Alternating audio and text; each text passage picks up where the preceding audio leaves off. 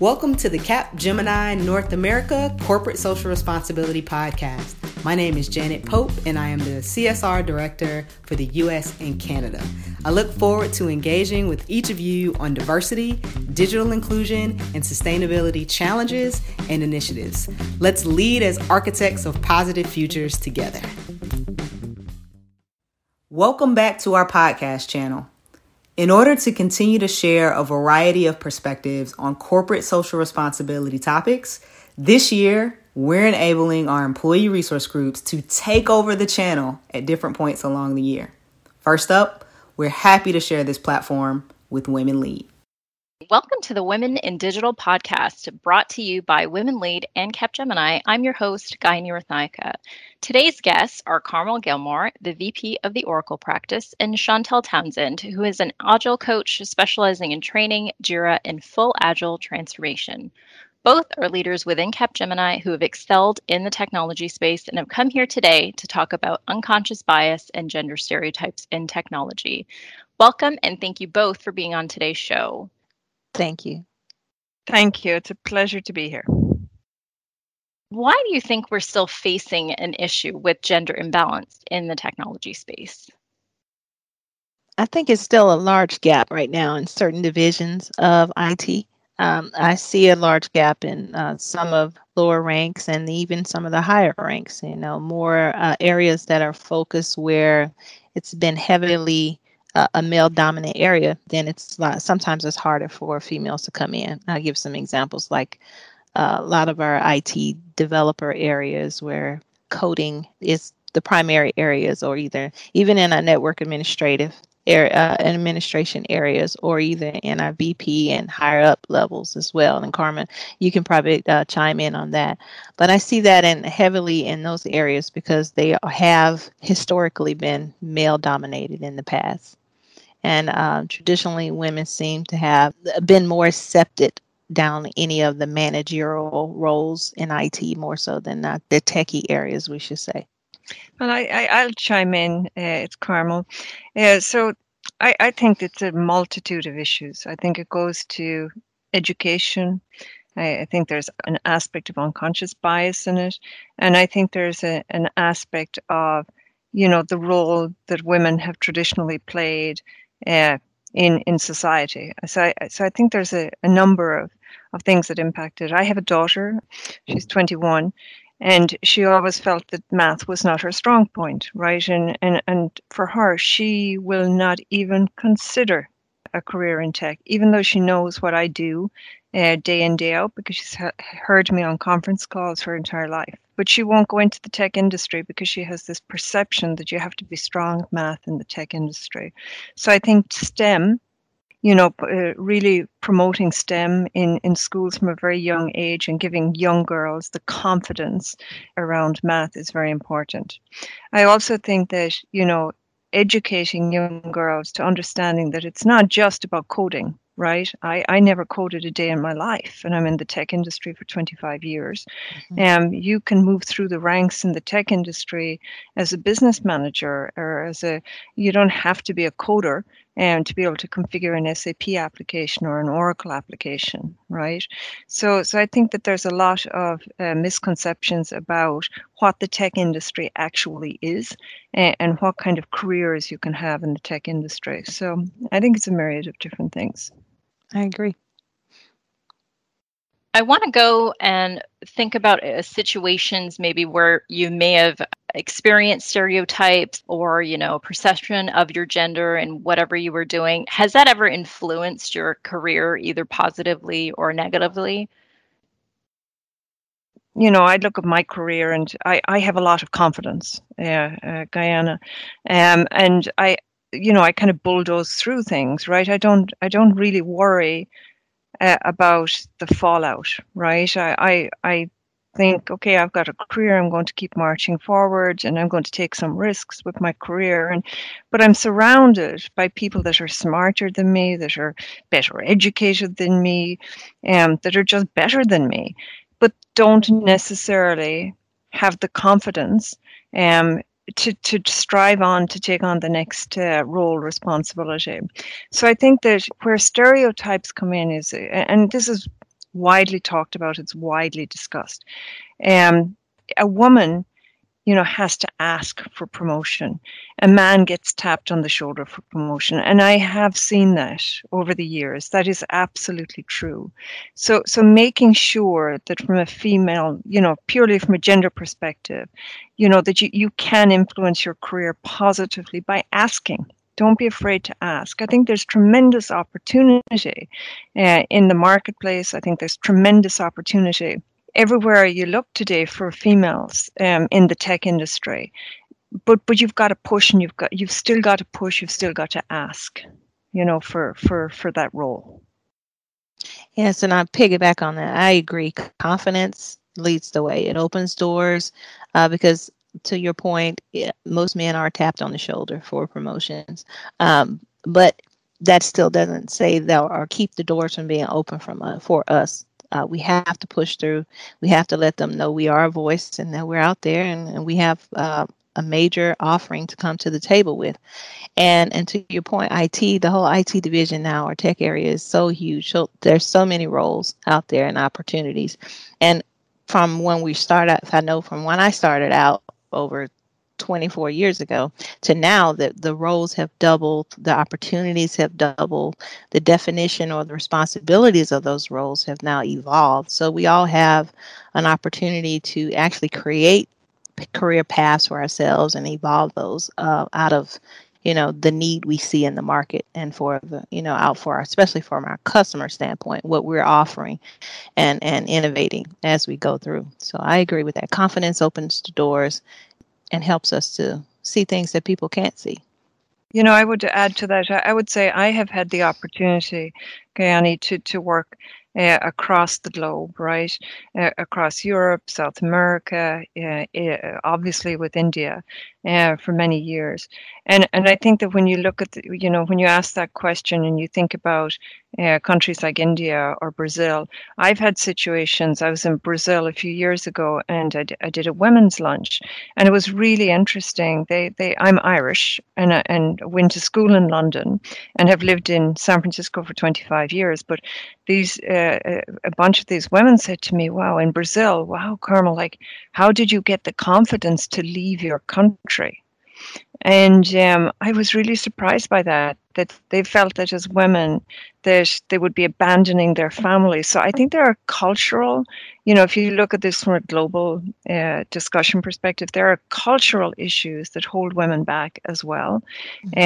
That we have to, and that's something you have to work with in each country to culturally release or, set people free and give them the confidence to make the move. Right? Give them the confidence that, really, what is it? It's getting on a plane and going to a job as opposed to getting in your car and driving to a job, right? So you can break things down and make it as simple as that.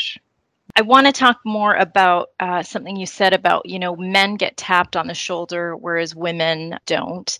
They've got to be promoted and they've got to make a business case and all this stuff.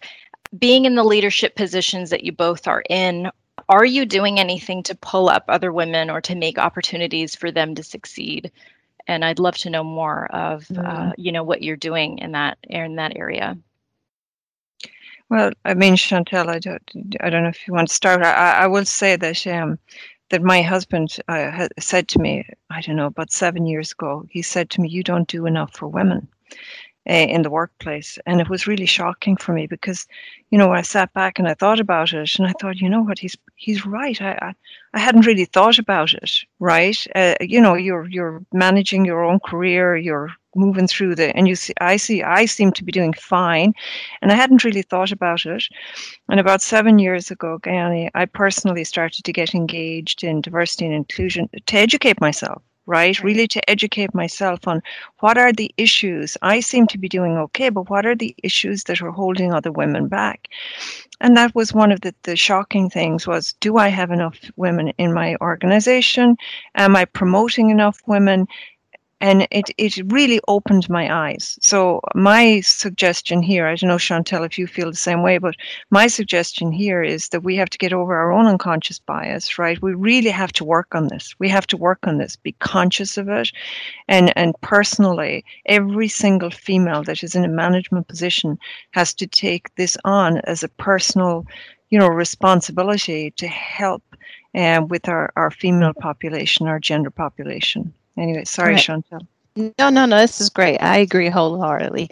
We pull each other up, and we have to stop sometimes with the work we're doing, and take a moment and look around the organization and see who's there and what stars we have, and people that they may not be a star at that moment, but they have that potential, and help pull them up and give them. And one of the things I was thinking about, I was going to talk about as well, is that as a mentor, or we talked about mentor programs in another organization, how can we change and get people where they need to be? Well, in SAFE or Agile, we push that transparency, being able to communicate and clearly your thoughts, and being very removing the decision-making processing and empowering people to make that. So I think as an organization, we can take that control that normally one or two people will have within an organization and decentralize that, so that we can find those stars or those diamond in the roughs at the female level and at the male level, to be able to help take the organization to the next level. And I think that they'll start evolving, but we have to open up the ways for them to get there. So I agree with that. Chantel, you're in the Agile space. I'm sure there have been situations where you're the only woman in the room or you're coaching Yes. a bunch of men.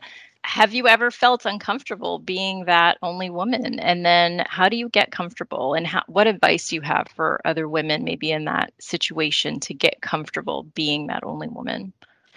A lot of times when you're in those situations, yes, first thing you think about it is who's amongst me, and what skill set are they bringing to the table versus my skill set. Initially, you come in and you're overwhelmed and you're trying to learn the lay of the land and all the impressive people around you, and you forget the skill sets that got you to the table. So you have to stop sometimes and remember who you are and what you bring to the table, and that confidence comes back to you. And then at that point, you're able to kind of regauge yourself and work with them, because we're in Agile, we teach in servant leadership, and which one thing I was very attracted to it, because it helps us to understand we support the organization, we support people in doing everything they need to do to be empowered. So with that, I try to just instill the same principles that I'm teaching on a regular basis, but sometimes I have to stop and just make sure that I'm understanding, what I'm bringing to the table and who I am, and that removes any of that fear that's there that sometimes wants to kick in. Carmel, do you ever have a situation like that where you were kind of the only woman? I can imagine. I don't see many women leaders being practice leaders. That is a very big role in this organization. How do you kind of combat stereotypes to have gotten to the position that you're in today? I mean, I've been doing what I do for a long time. So I'll be honest, I have been the only woman in the room for a long time. Or maybe there might be one or two women in the room, and it might be 12 men, right? Or 10 men in the room. So there would be very few men in the room. It's a terrible thing to admit, isn't it? But I take the quiet route when there's a lot of men in the room. I listen a lot. Because when you have a lot of men in the room and you don't know your audience, right?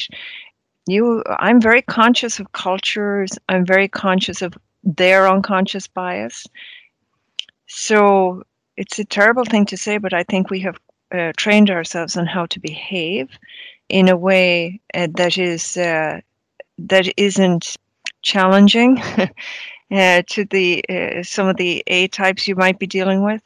And that is, you speak when you have something important to say, and then people listen.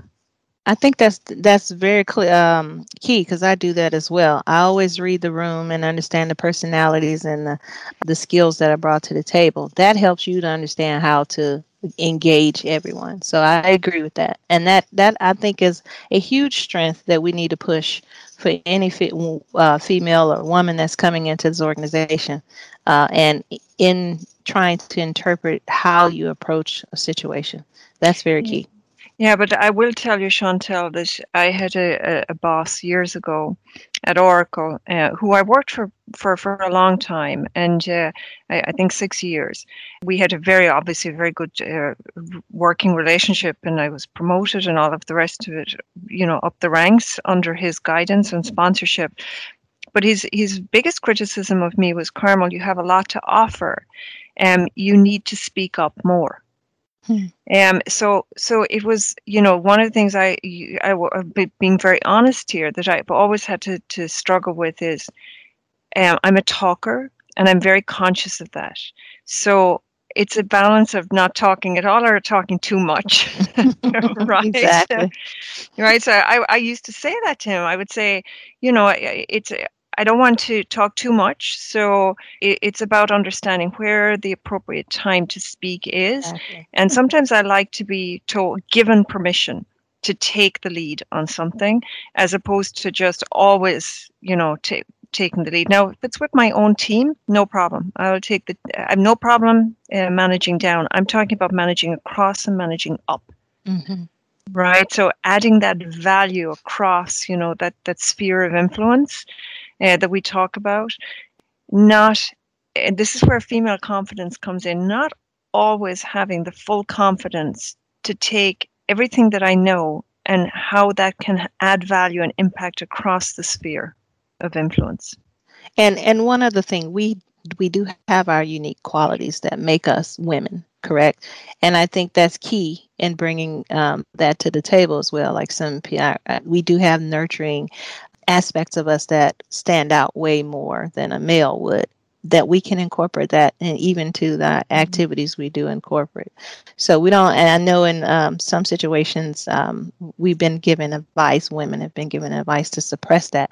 I think all the aspects that make us who we are help us to become stronger leaders and bring a better impact to the organization as well. So being a talker is a gift that you have to help to get you where you need to be. But to your point, when do you use that tool in your tool belt? I want to talk about, for our listeners who are not yet at, the senior leadership levels that you both are at, what advice would you have for some of our listeners just starting in the tech space, either, facing gender stereotypes or bias currently with their potential project manager or their people managers, and just how to navigate this space? I'll chime in because I have kids that are just starting. My son has also just started in this industry, and I give him the same advice as I would give my daughter, particularly as you think about women. I say take every year in its stride, right? I have a 1 year view. I was like, this is my job for this year. I have to do a great job in this year, and then I'll be well positioned for what comes next, right? But I was my advice is, if you're very career minded, I was very ambitious. If you're very ambitious, be ambitious, and move that dial every year, right? Keep moving. That's what I would say. Keep moving. It's into another, moving up, moving across, taking on a different role, taking on, it might not be a promotion, it might not be, but take on something new every year, and be bold. Ask. Don't be afraid to ask. Don't be afraid to let people know that you're ambitious. Believe it or not, everybody wants you to be ambitious. Everybody wants you to be ambitious. So don't be afraid to let people know that you are and that you want to take on more responsibility. Correct. I really like that. That's a great answer. Then I have two things I want to contribute. So to Carmel's point, change is coming. And when you progress it based off her feedback once every year and you look at it and you reevaluate yourself, I also think that life is a constant evolution of change. It will happen, right? We have to plan for it. So, and we plan for it in how we monitor ourselves, how we adjust to that change, and then how our change impacts others. So I always say, you never know who's watching. not watching as far as how they evaluate you. They also watch it in that manner, but they're evaluating you for maybe growth. They may be mentoring under you, whether you realize it or not. It might be someone that's higher than you in your level that's actually learning from you. And as you grow and learn yourself, you understand to be true to yourself because we're impacting each other. So 2 pieces: be prepared for change and understand that everything you do impacts everyone else. So be mindful of that. You are a change agent in everything you do. And I have one last piece of advice, and that was get help. You know, I made a decision very early in my career that if I was going to grow my career, that it would be a benefit to my children. And I really believed that. I believed that a working mother was going to be a good example for my daughter and for my son, because my own mother used to say to us for years, never have your hand out to a man. Always have your independence. The day of a woman staying at home minding babies is gone. She used to say this all the time. You need to have your independence. And if your marriage doesn't work out, you need to be able to walk out that door. And honestly, it stuck with me for my entire life. And I have 3 sisters, and we are all career people.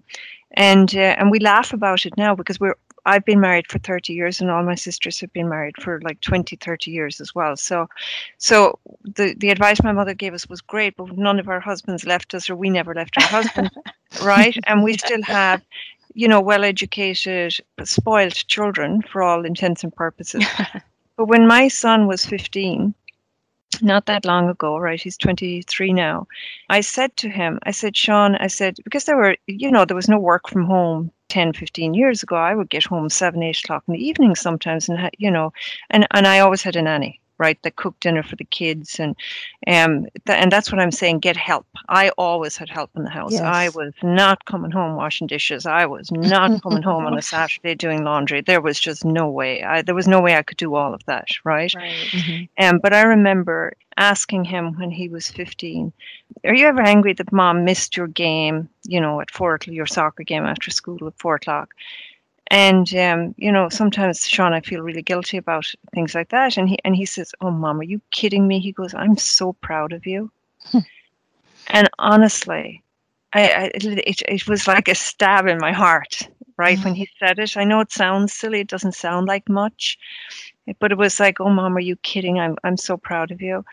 It was like, it was payback, right? It was payback to my mother for all the advice that she gave. I really felt like I followed my heart, and I continued to work, and I always felt that it was going to be good for my children. And they've both since, right, say to me, then my daughter said it to me yesterday, Mom, she said, Mom, you so got your crap together. Love that. So I would say, go for it, girls. Your children will never criticize you for it. And don't have guilt, because I had guilt for a couple years. I had guilt, but you're right. No guilt, no need. And then I think we got to get out of the mentality of we have to do it all, right? There is no shame in having help, because who can do it all? It's absolutely impossible. And stretching yourself too thin in one direction, is not going to actually help out in the end. I think that's great advice. And I think a lot of people get stuck on, feeling bad about working late and then not, paying attention to their kids or their spouse or their friends or whatever. And so I think that comes with this education and this confidence you both have been talking about, right? Just knowing that what you're doing is great for the world. And they say when women get involved, organizations do better. The world is just a better place. So I just want to thank you both for being on this podcast today. Great advice. I think what we've taken out of this is we've got to have the confidence to ask for the opportunity. We need to clear up misconceptions of what's required to be in the tech industry, right? It's not all about coding. It can be any kind of skill that you want to bring. And we have to be prepared for change and, bring about our best selves to, the places that we're going to work. Thank you to all of our listeners and for being on this journey with us. We want this podcast to provide a chance to connect with our audience, build valuable connections, and challenge everyday thinking on topics that affect women. Please share this podcast, hit subscribe, and we'll see you on the next episode of Women in Digital. Thanks for tuning in to the Capgemini North America Corporate Social Responsibility Podcast. This episode is from our Employee Resource Group Takeover Series. We hope you've enjoyed it.